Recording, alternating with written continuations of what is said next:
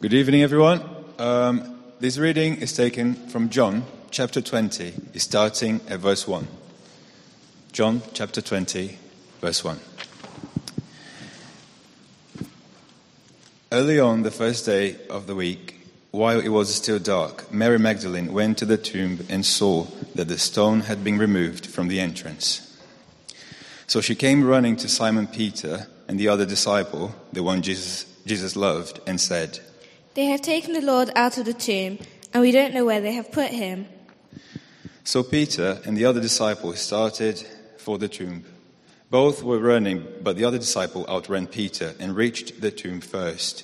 He bent over and looked in at the strips of linen lying there, but did not go in. Then Simon Peter came along behind him and went straight into the tomb. He saw the strips of linen lying there, as well as the cloth that had been wrapped around Jesus' head. The cloth was still lying in its place, separate from the linen. Finally, the other disciple, who had reached the tomb first, also went inside. He saw and believed. They still did not understand from Scripture that Jesus had to rise from the dead. Then the disciples went back to where they were staying. Now Mary stood outside the tomb crying. As she wept, she bent over to look into the tomb and saw two angels in white seated where Jesus' body had been, one at the head and the other at the foot. They asked her, "Woman, why are you crying?" "They have taken my Lord away, and I don't know where they have put him." At this, she turned around and saw Jesus standing there, but she did not realize that it was Jesus. He asked her, "Woman, why are you crying? Who is it you are looking for?" Thinking he was the gardener, she said, "Sir, if you have carried him away, tell me where you have put him, and I will get him." Jesus said to her, "Mary." She turned toward him and cried out in Aramaic, "Rabboni," which means teacher. Then Jesus said, "Do not hold on to me, for I have not yet ascended to the Father. Go instead to my brothers and tell them, I am ascending to my Father and your Father, to my God and your God." Mary Magdalene went to the disciples with the news, "I have seen the Lord." and she told them that he had said these things to her. On the evening of that first day of the week, when the disciples were together, with the doors locked for fear of the Jewish leaders, Jesus came and stood among them and said, "Peace be with you." After he said this, he showed them his hands and side. The disciples were overjoyed when they saw the Lord. And then again Jesus said, "Peace be with you. As the Father sent me, I am sending you." And with that he breathed on them and said, "Receive the Holy Spirit. If you forgive anyone's sins, their sins are forgiven. If you do not forgive them, they are not forgiven." Now Thomas, also known as Didymus, one of the 12, was not with the disciples when Jesus came. So the other disciples told him, "We have seen the Lord." But he said to them, "Unless I have seen the nail marks in his hands, and put my fingers where the nails were, and put my hand into his side, I will not believe." A week later, his disciples were in the house again, and Thomas was with them. Though the doors were locked, Jesus came and stood among them and said, "Peace be with you. Then he said to Thomas, Put your finger here, see my hands. Reach out your hand and put it into my side. Stop doubting and believe." Thomas said to Jesus. "My Lord and my God." Then Jesus said to Thomas, "Because you have seen me, you have believed. Blessed are those who have not seen and yet have believed." Jesus performed many other signs in the presence of his disciples, which are not recorded in this book. But these are written that you may believe that Jesus is the Messiah, the Son of God, and that by believing you may have life in Jesus' name. Amen. This is the word of the Lord. So Hannah is now going to speak for us. We'll pray before you begin. Dear God, we thank you for Hannah. We thank you for this talk she's prepared. We pray that it will really challenge us and move us. Amen. Amen. Thank you, Jazzy. Good evening. Give me a second. I can't multitask. Good evening. Hello. Lovely to see you all here tonight. Happy Easter. I hope you have had a wonderful day. The sun is shining. We have spent our day mainly inside the church talking about the sunshine outside. But that is okay. It's supposed to be sunny tomorrow as well. It is really, really lovely to see you all here tonight. And before I forget, you have been given an egg on your way in. You don't need it right now, but if you haven't opened it, don't open it yet. That's one way to make sure you all open it right now, right? Don't open it. Hold on to it. And we have also got a lovely colouring beanbag area over there for any children that are getting a little bit distracted, but you are very welcome wherever you are. You're very, very welcome. On with what I'm going to be talking about tonight. And I'm going to be talking just for the next few minutes or so effectively about the essence of Easter, about the resurrection, about the fact that Jesus has risen, he's resurrected. That is what we're here celebrating tonight. And I just wanted to ensure at the beginning of my talk that we're on the same page in terms of you know what I'm talking about. And that is the fact, as Christians, on Good Friday, just 2 days ago, we remembered the fact that Jesus died on the cross for our sins, and that on Easter Sunday today, we are celebrating the fact that he has risen from the dead. That is the essence of what I'm talking about. That is the basis of what I'm going to be talking about. And in order to do that, we're going to look at John 20, so it would be really helpful if you've got your Bibles open. And we're going to be looking at 3 encounters that happen within John 20. 3 encounters which fall into 3 points, conveniently, that we're going to be focusing on. And those 3 points are this. Number 1, when you don't understand. Number 2, when all hope seems lost. And number 3, when it's too hard to believe. Jesus calls us into relationship with him. I'm going to say that again. You also have a card with it on. Number 1, when you don't understand. Number 2, when all hope seems lost. And number 3, when it's too hard to believe. Jesus calls us into relationship with him. I'm just going to pray for a moment as we start. Father God, I thank you that we are here, Lord. I thank you we can celebrate your resurrection tonight. Lord, take my words. Take my planning, take my preparation. Anything that isn't of you, Lord, I pray it falls on deaf ears. Anything that is from you tonight, Lord, may it fall on open hearts and open minds to hear and receive from you tonight. In Jesus' name, amen. Amen. Let's get started. Number 1, when you don't understand. And for this, we're going to look at Simon Peter and the other disciple. So we're looking at verses 3 to verses 9 to start with. Simon Peter and the other disciple. And I'm just going to read from verse 3. It says, "So Peter and the other disciple started for the tomb. Both were running, but the other disciple outran Peter and reached the tomb first." Note that, we're coming back to it. "He bent over and looked in at the strips of linen lying there, but he did not go in. Then Simon Peter came along behind him and went straight into the tomb. He saw the strips of linen lying there, as well as the cloth that had been wrapped around Jesus' head. The cloth was still lying in its place, separate from the linen. Finally, the other disciple, who, don't forget, had reached the tomb first, also went inside. He saw and he believed. They still did not understand from Scripture that Jesus had to rise from the dead." So Mary has arrived at the tomb early in the morning, and she's discovered that Jesus isn't there. So she goes to find Simon Peter and the other disciple, and they run to the tomb. Now, this passage is about the resurrection. It's about the fact that Jesus has risen. And yet, for some reason, the author of John's Gospel feels it's important to note that the other disciple beats Simon Peter in this race to the tomb. I don't know about you, but that's really struck me this week. This is about the resurrection. It's about Jesus rising from the dead. But yet the first thing, really, we know after the fact that Jesus isn't there is that the other disciple is quicker than Simon Peter. Now, I'm a runner, so maybe that's why I've picked up on that this week. But that has really struck me. The other disciple beats Simon Peter to the tomb, whether he's younger, whether he's fitter, maybe he had a head start. Whatever it is, he is there first.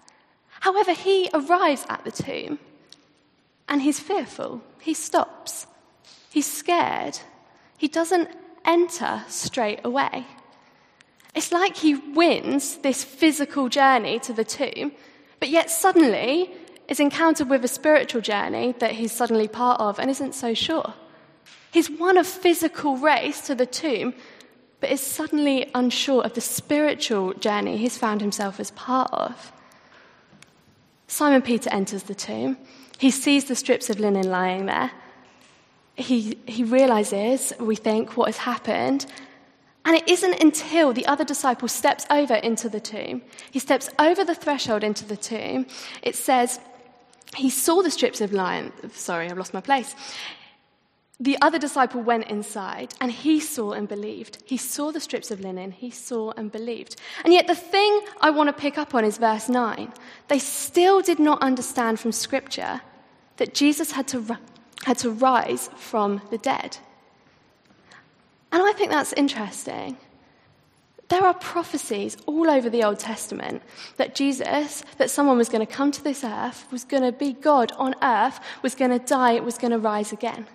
The disciples knew their Old Testament. They knew that Jesus was likely to leave and probably was going to come back. Jesus had hinted at it throughout the Gospels. And yet in this moment, they don't remember that. They don't realize from Scripture that Jesus needs to rise from the dead. And yet that isn't a barrier to them. It isn't a barrier to them believing in the resurrection. They see the strips of linen lying there. They see and they believe. And because of that, they come into relationship. They can come into relationship with Jesus. They've seen and believed, and nothing else. Their lack of Scripture, their lack of knowledge of what is supposed to happen right now isn't a barrier to them. And I've been really challenged by this week. Actually, this could be relevant to some people here tonight. You see, so often, people can think that their lack of biblical knowledge, their lack of understanding of Scripture, their lack, maybe if we stretch this a little bit, their lack of Christian lifestyle, their lack of how they live their life, is a barrier between them seeing and believing in the resurrection. And this passage is saying all those other disciples needed was to see and believe in the resurrection, and everything else can come later. Their lack of Scripture can come later. Their lack of understanding of why it's happened can come later. They've seen and they've believed in the resurrection. And because of that, they can have life through Jesus. I was at uni last year. Gosh, only last year. I finished uni and I was involved in the Christian Union there. And we used to put on events all the time for people to come and share their testimonies, their stories on how they became Christians. And people would come along, and the idea was more people could find out about the gospel and come into relationship with God. And we used to get some incredible people come and share their stories. There was one where there was a man who'd been involved in an attempted murder, and during the murder inquiry, during all of that was going on, he'd become a Christian and he'd served his time, and then he'd lived his life as an evangelist afterwards. There was another one who was involved in a bank robbery, and during the actual bank robbery, he'd had like this revelation, this vision from Jesus, and had surrendered. He'd held his hands up, he'd served his time, and then he was living as a Christian and telling his story.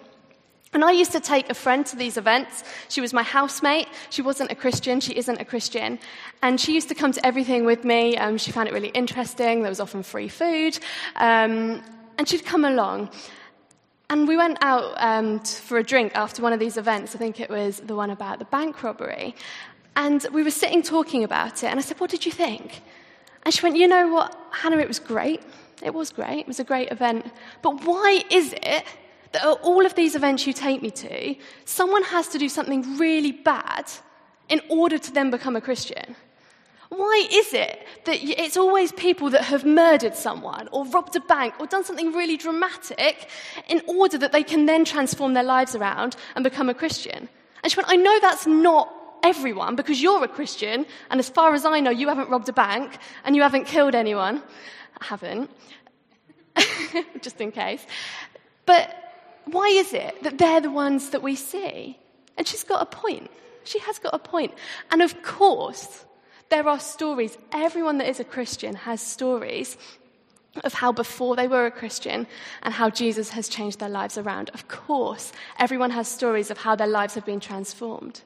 But the reason those stories get the airtime, the reason those stories are the ones that people want to hear, is because it's dramatic, because it's people that haven't had any kind of biblical understanding, haven't lived in a Christian lifestyle kind of way, haven't seemingly had many morals. Suddenly they see Jesus, suddenly they have this encounter with Jesus, and their lives are transformed. And I know that's not everyone.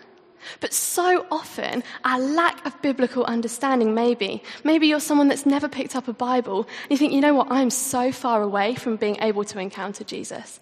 I'm so far away between being able to come into relationship with Jesus because I don't know my Bible. I don't live in a Christian way. I don't do things that Christians do. And I think this passage is saying, you know what? If you see and you believe in the resurrection, you can come into relationship with Jesus, and yet everything else is important, but it can come later. What is important is seeing and believing in the resurrection. You come into relationship with Jesus, everything else can follow. Even when we don't understand, like the other disciple, Jesus calls us into relationship with him. That is my first point, and I promise it's my longest point. Even when you don't understand like the other disciple, Jesus calls us into relationship with him. My second point is when all hope seems lost. And for this, we're going to look at Mary. This is verses 11 to 18. I'm not going to read it out because it was read so beautifully. Mary is at the tomb first. She arrives there early in the morning to start her grieving process. Jesus was a friend of Mary's. She was close with Jesus. She'd spent lots of time with Jesus. She'd grown to love him as a friend. Mary was devastated that Jesus died. The passage says she was weeping. And Mary has this encounter with Jesus in John chapter 20.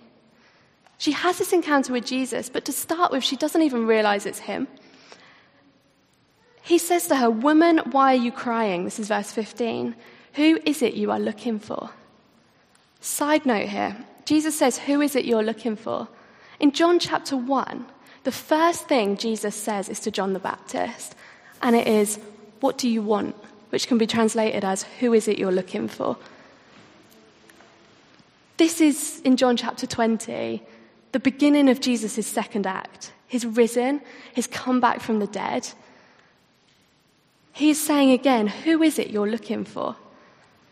I just wonder, on this Easter Sunday, could that question be for you tonight? Who is it you're looking for? What do you want? What is underlying your life? That's a side note, but I think it's important. He says, "Who is it you're looking for?" Thinking it's the gardener, Mary says, "Sir, if you have carried him away, tell me where you've put him, and I will get him."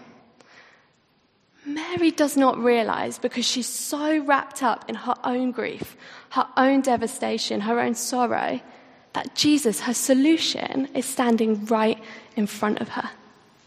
Her solution, that is God, that is Jesus, is literally right in front of her. And she can't see him. She doesn't realize it. And I don't know about you, but is that not so true of us today sometimes? We can be so wrapped up in what is going on in our lives. I know I can be. We can be so wrapped up in a certain situation that seems so far away from what we thought God's plan was for us. So wrapped up in all the stuff that life brings that we can't see the solution. That is Jesus standing right in front of us, providing for us. I thought long and hard about an illustration for this, and this one, I don't want it to sound trivial because it really wasn't, but I can appreciate that outside of the situation it could sound trivial, so bear with me. I did my gap year in Rwanda. I lived there for just under 7 months. I'm looking at my parents, 7 months. Yeah, and it was incredible. I lived in Kigali, in the capital. I worked in a school there. I went out on my own. I lived with the Bishop of Kigali. It was amazing. And for 6 weeks, they organised a placement for me to a village in Kigeme, which is a village in the south of Rwanda near the border with Congo, working in refugee camp and doing various things there. And I didn't know where I was going. I knew the name, nothing else. I'm sure it was slightly more stressful for my parents than it was for me. I was quite chilled about the whole thing. And we drove through the dead of night one night. And we arrived, and I was living in a convent. Literally like a mixture of Call the Midwife and Call the Midwife. It was bizarre. It was like Call the Midwife. They were all in full habits. They were all very young. They were about my age. Anglican nuns. The first Anglican convent in East Africa.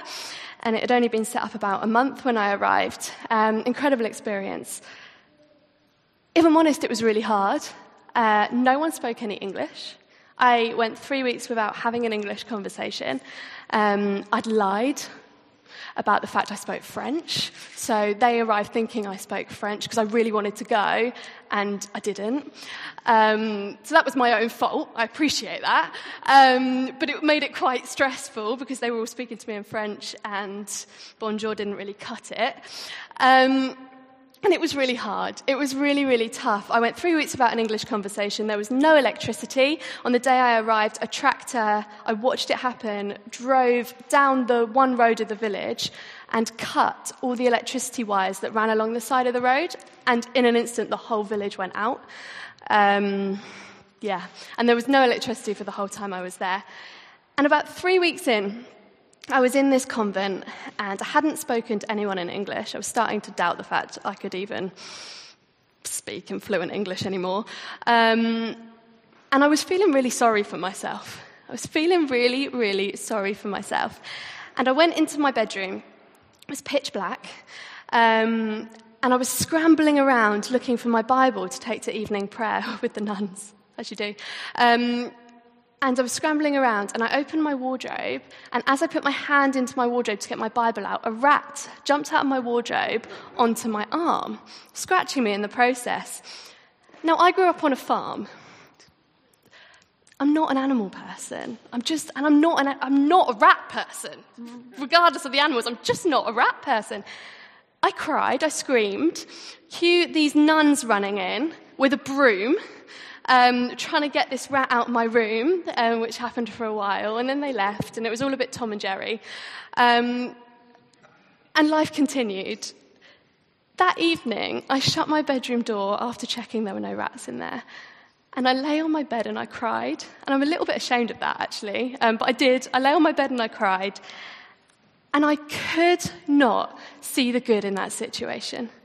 I could not see any of the blessings that God was giving me, that God was providing for me. All I could think about was the fact that my arm hurt, and this rat that at the beginning of the day had started this size was now about this size in my head, and it was basically a lion that had jumped on me. I was in a really low place. I was in a really, really low place. And life continued. A week later, I went to visit the nursery teacher in the village. She was called Veneranda. She was an amazing lady, and she spoke a little bit of English, thanks be to God. And we walked up to her house, and she was desperate to show me where she lived. And we went into her home, and it was quite small. She lived there with her 6 siblings and her parents, who were both too ill to work. And she was the only one currently in work. And she went, come with me. And we went into each room, holding hands, and she took me into the kitchen, and she went, "This is where we cook. Praise be to God." And then we went to the bedroom, 6 beds in a row, and she went, "This is where God allows me to rest. Praise be to God." And then we went into the courtyard, and she went, "This is where we grow. This is where God provides. Praise be to God." And we literally went around every room. And in that moment, nothing in my life had changed. Nothing in my life had changed at all. But my perspective shifted. Veneranda could every day have been wrapped up in her own grief that she couldn't see the blessings in her life. She could have been thinking about money problems. She could have been thinking about lack of space. She could have been thinking about lack of food. But instead, she chose to see the blessings that God gave her every day. And it made her thankful. It made her glorify him. It made her grateful for everything God had given her, even the really small things. And you see, in this passage, Mary's perspective shifts when Jesus says one simple word, Mary. He calls her by name. He calls her personally because he knows that in order for her to see him, he needs to call her by name. She is so wrapped up in what is going on in her life, so wrapped up in the grief that she has found herself in because of her love for Jesus, she can't see him right in front of her. And yet when he calls her by name, she responds. She sees him and she believes. She believes he's risen. She comes into relationship with him through her belief in the resurrection. You see, we can be so wrapped up in what's going on in our lives. But even when all hope seems lost, even when all hope seems lost in whatever situation we find ourselves in, Jesus calls us into relationship with him. That's my second point. When all hope seems lost, Jesus calls us into relationship with him. Which brings me on to my final point, which is my shortest point. And it is this: when it is too hard to believe. And for this, we're going to look at Thomas. Verses 24 to 29 talk about Thomas. Doubting Thomas, he is often referred to. He's one of my favourite characters in the New Testament because I just think he's really honest. And I can relate to him a lot. Thomas is really blunt. You see, the beginning of the day, these disciples have seen that Jesus has risen. Jesus has appeared to them. Mary has gone, and she's gone and told other people about the resurrection. People are excited. People are thrilled that Jesus has risen from the dead. Stuff is about to start happening. Thomas isn't so sure. He ain't so keen, and he sure isn't going to believe it until he sees Jesus for himself. Until he sees the nail marks in his hands, and he's able to put a finger in it, and he sees the spear marks in his side. He's not believing it. And unbeknownst to Thomas, he sets himself a little bit of a trap, a little bit of a test here to test Jesus. And I don't think he realizes he's testing Jesus. I think he's just being blatantly honest. But Jesus doesn't have to respond to this. Jesus doesn't have to go and meet Thomas. Jesus doesn't have to go and appear to Thomas personally. Jesus knows, as God, that in the weeks, in the years to come, people are going to believe in him through the resurrection. People are going to see and believe through the resurrection, through the word of God, through the word of mouth, through the Holy Spirit. He doesn't have to appear to Thomas. But he wants to appear to Thomas. Jesus stands in front of Thomas and says, put your finger in my hand. Put your hand on my side. Now, stop doubting and believe. Jesus chooses to meet Thomas personally, in the same way he chooses to speak to Mary by name. And Jesus wants to meet with every one of us personally. This is the same God who is described as leaving 99 sheep safely in a field and going to find the one that is lost. Jesus meets with Thomas personally, and he wants to meet with every single one of us personally. And I don't know where you're at, but maybe you are someone that has been doubting this stuff for years. Maybe you are someone that has so many doubts and you haven't quite worked out how it all fits together. Maybe you're invited to loads of stuff. Maybe you're like my friend at uni who goes along to every Christian event but doesn't really get it yet. And you are not going to believe this until you have seen it personally. Jesus wants to meet with you. He wants you to encounter him. He wants you to come into relationship with him. Jesus wanted Thomas. And he wants you. Even when it's too hard to believe, Jesus calls us into relationship with him. So as I close, when you don't understand, maybe your Bible knowledge isn't up to scratch. Maybe you're not living in a way that you think is suitable to a Christian lifestyle. Maybe you're doing things that you know the Bible says you shouldn't. You know what? When you see and you believe in the resurrection, that stuff can follow. That stuff can change later. When you see and believe, Jesus calls you into relationship with him. When all hope seems lost, maybe you're in a situation right now where you just can't see God standing right in front of you, guiding your way. You know what? He is in that with you because he died a death so that he can be in that with you so that you can be free. He wants you to bring him into that situation, to look for him, as Mary did, to open your eyes and see him standing right in front of you. And when it's too hard to believe, when you've got so many doubts, when you haven't quite worked it all out yet, Jesus says, see, believe, now stop doubting. Stop doubting and I'll show you. Stop doubting and you can trust me. So my challenge tonight is really simple, but yet really challenging. Jesus leaves the 99, and he reaches out his hand to each of us, to you. Maybe for the first time, maybe for the 100th time in a certain situation. Jesus leaves the 99, and he reaches out his hand to you. Are you prepared to encounter Jesus, to accept Jesus in your life in that situation? Are you prepared to encounter Jesus tonight? Let's take a moment to pray.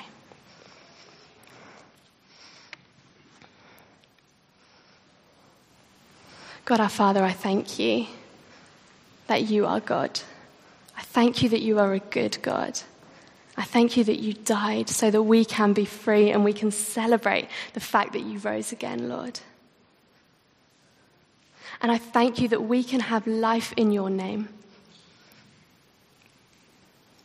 Lord, wherever we're at tonight, I pray that we can encounter you, maybe for the first time, maybe for the 100th time, and can see you and hear from you in a different way, Lord. Even when we don't understand, even when all hope seems lost, and even when it's too hard to believe, Lord, I thank you that you call us into relationship with you.